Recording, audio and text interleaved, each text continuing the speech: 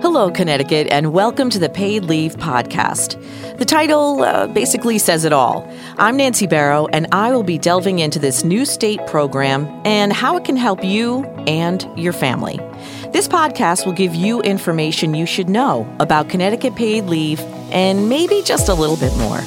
Connecticut paid leave brings peace of mind to your home, family, and workplace. Welcome to the Paid Leave Podcast.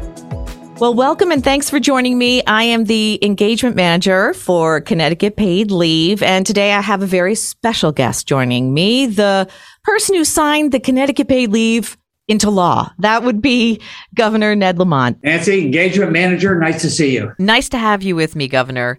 It seems like your family history led you to where you are now in public service. You're the eldest of three kids. You went to Philip Exeter Academy. You served as president of the student newspaper, which was called the Exponent. You volunteered at the Warren Harding High School in Bridgeport, where you taught entrepreneurship. You've been on the board of trustees for the Conservationist Service Group, for Mercy Corp, for the YMCA, and for the Young Presidents Organization. And you also served on the advisory boards of the Yale School of Management and the Brookings Institute. Your mom worked as a staffer for a senator, and your dad was an economist and worked in the Department of Housing and Urban Development during the Nixon administration. And Governor, it sort of just seems to me that this all paved the way for you to be in a life of public service. Look, we certainly talked a lot about public affairs at the dinner table. It was just sort of something my parents and I found interesting. Sports I find interesting too. And we just sort of enjoyed public affairs. As you point out, my mom was born and raised in Puerto Rico. So she had this fascinating perspective. And my dad, as you point out, he was at the Marshall Plan, then went into private banking. Then he went and worked for our favorite Romney, George Romney, Mitt Romney's dad, who was running HUD, Housing and Urban Development. And I think what got me particularly inspired was I had a short newspaper career. And I was started up a weekly newspaper in southern Vermont called the Black River Tribune in Ludlow, and spent a lot of time on Board of Selectmen and Board of Ed meetings and really got to know a community pretty well, and became a believer that government can make a difference. So the whole time I was starting my own business, I always had one foot in the public service as well. Yeah, you were a Greenwich selectman, and now you're the 89th governor. How has that been for you, being governor? I think it's a great job.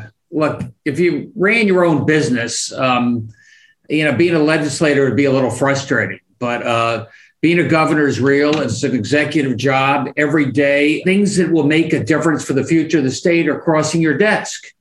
And then you got to decide what's the best background for a governor. Maybe you want a lawyer, maybe you want a legislator, maybe you want a big company guy. I think coming out of small business was pretty unique. I mean, most of our guys have been legislators and lawyers and stuff. Right. I have a different background, and I think as a small business, it was relevant. Yeah, definitely relevant. And it seems like Connecticut Paid Leave is like your baby. It was very personal for you.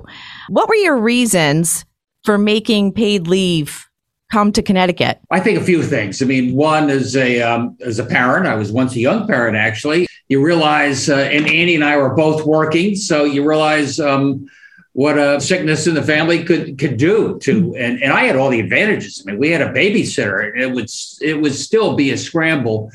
But I think more to the point, I had a small telecommunications company, 100, 200 people, and I was competing with Verizon and AT&T and the big guys. And they offered all these amazing benefits that were sort of tough for a small business to be able to figure out how to put together. So I think for somebody like me, I would have seen paid family and medical leave not as one more bureaucratic burden, which is sort of the stereotype, but a way that allows me to keep my employees working, keep them working at my company. They don't feel like they have to go to Verizon to get those type of benefits. Mm-hmm. Yeah, that's the kicker right there, is that it really helps families. And there's a misnomer that it's not friendly to businesses, or some business owners will say that. What is your response to that? Look, I think they're wrong. I think Connecticut's greatest strength, it will be our workforce. It always has been. We got to attract, retain the best workers in the world. If I've got somebody at my office, they're really good, they're trained, And then she has to leave for a pregnancy and there's a complication and I can't accommodate that. I've lost her. That's a loss for her. And it's a loss for me as the employer as well.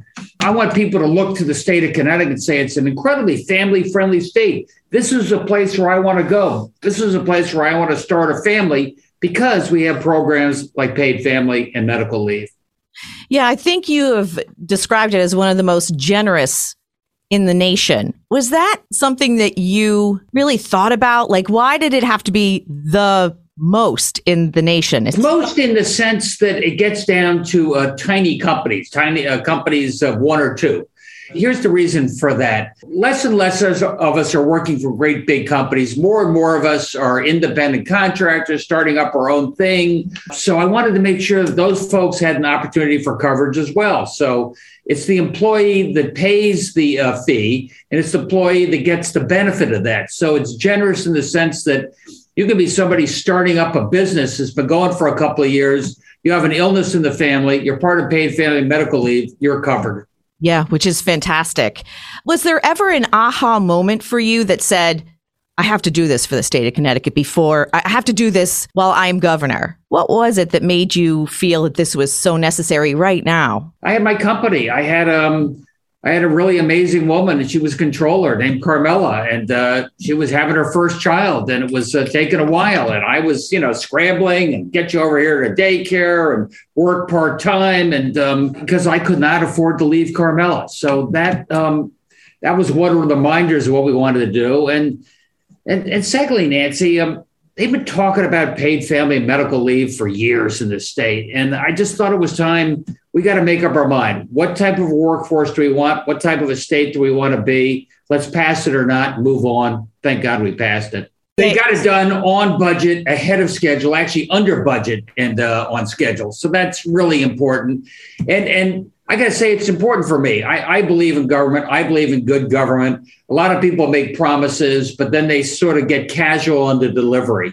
I got to say, with you and Andrea and our team, we were not casual in delivery. We delivered the goods. And Aflac was a very strong partner for us. Andrea Barton-Reeves, she's an amazing leader. How did you find her? I knew Andrea. I knew her because she was an executive who knew how to run something. I thought that was a big plus. This is going to be a $400 million a year company, a paid family medical leave. I like the fact that she had a little bit of an insurance background, so the numbers were something she could understand. And she had the heart and the understanding to make this thing real. She's done a great job leading this whole team. She's quite amazing. That was a big feat for you. Workers and our neighbors in Massachusetts, New York, New Jersey, Rhode Island, they all have paid leave. We're the 8th state, I believe.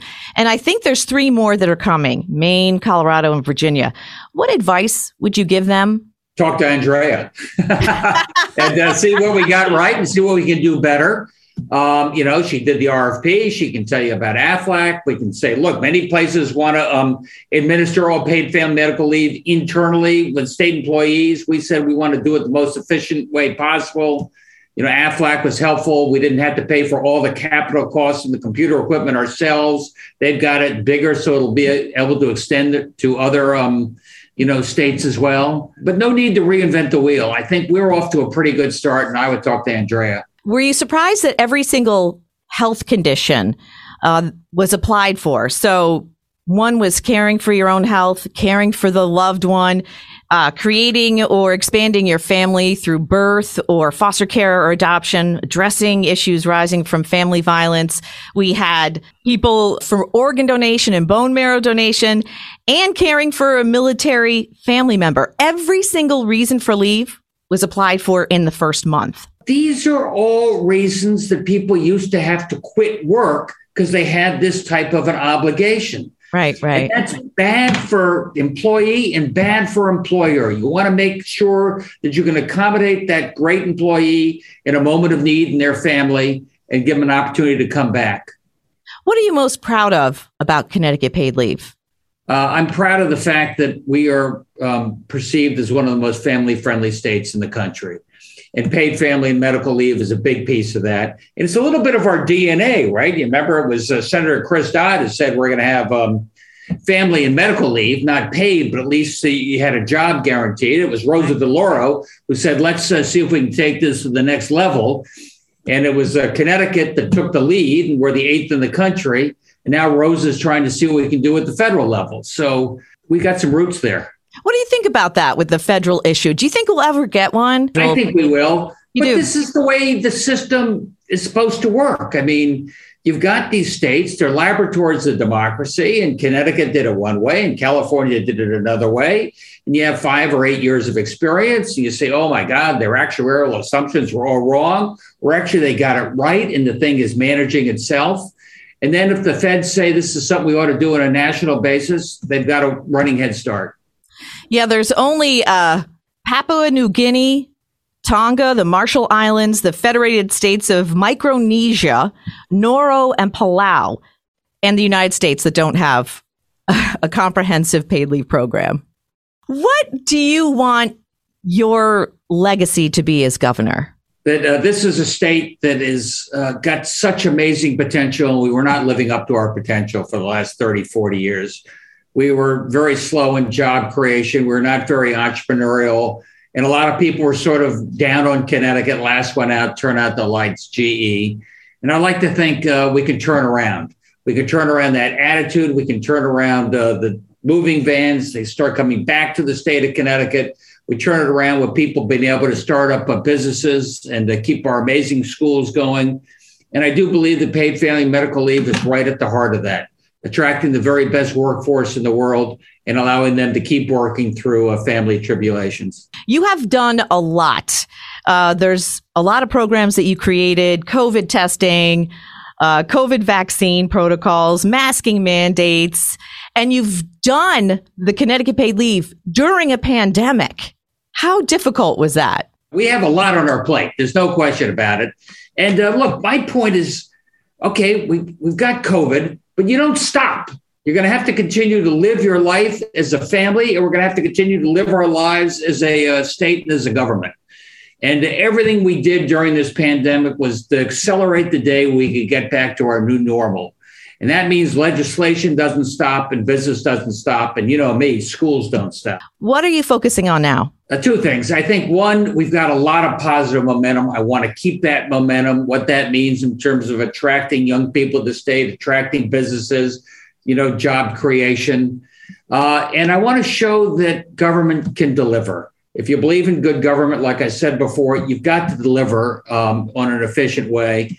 We're getting billions of dollars from the federal government for what they call infrastructure, and that's going to be transformative for our states. We're going to take 15, 20 minutes off your commute. We're going to have high-speed rail going from Boston through Connecticut to New York and beyond. These are all things that allow Connecticut to live up to its potential as long as we do it right. And as long as we keep an eye on efficient management of these resources to give you confidence, we made a difference.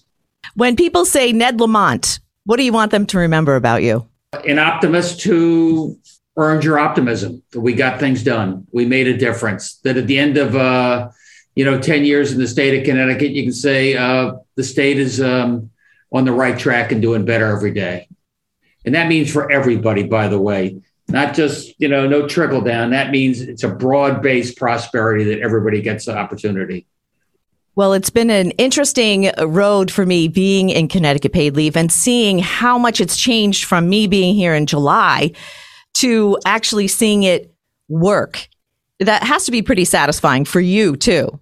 Look, it's really satisfying what Andrea and the team were able to do, get this up and operating really without a speed bump. Look at what's going on in other states. They stopped, they started. And it shows that government can work. It can work on behalf of the people. Thank you so much for being on the Paid Leave podcast, Governor Lamont. And thanks for talking about the important program that helps the people of Connecticut. It really does help the people of Connecticut. Well, thank you, Nancy. You're great. If you did this radio thing before, you seem sort of a natural at it. I'm just saying. A little bit. All right, everybody, take advantage. Yep. And good luck in your reelection. Thank you. Appreciate that. If you would like more information about Connecticut Paid Leave, please visit our website at connecticutpaidleave.org. Next month, March, is Women's History Month. Please join me as we celebrate important women in the Connecticut Paid Leave movement. This has been another edition of the Paid Leave Podcast. Please like and subscribe so you'll be notified about new podcasts that become available. Connecticut Paid Leave is a public act with a personal purpose. I'm Nancy Barrow, and thanks for listening.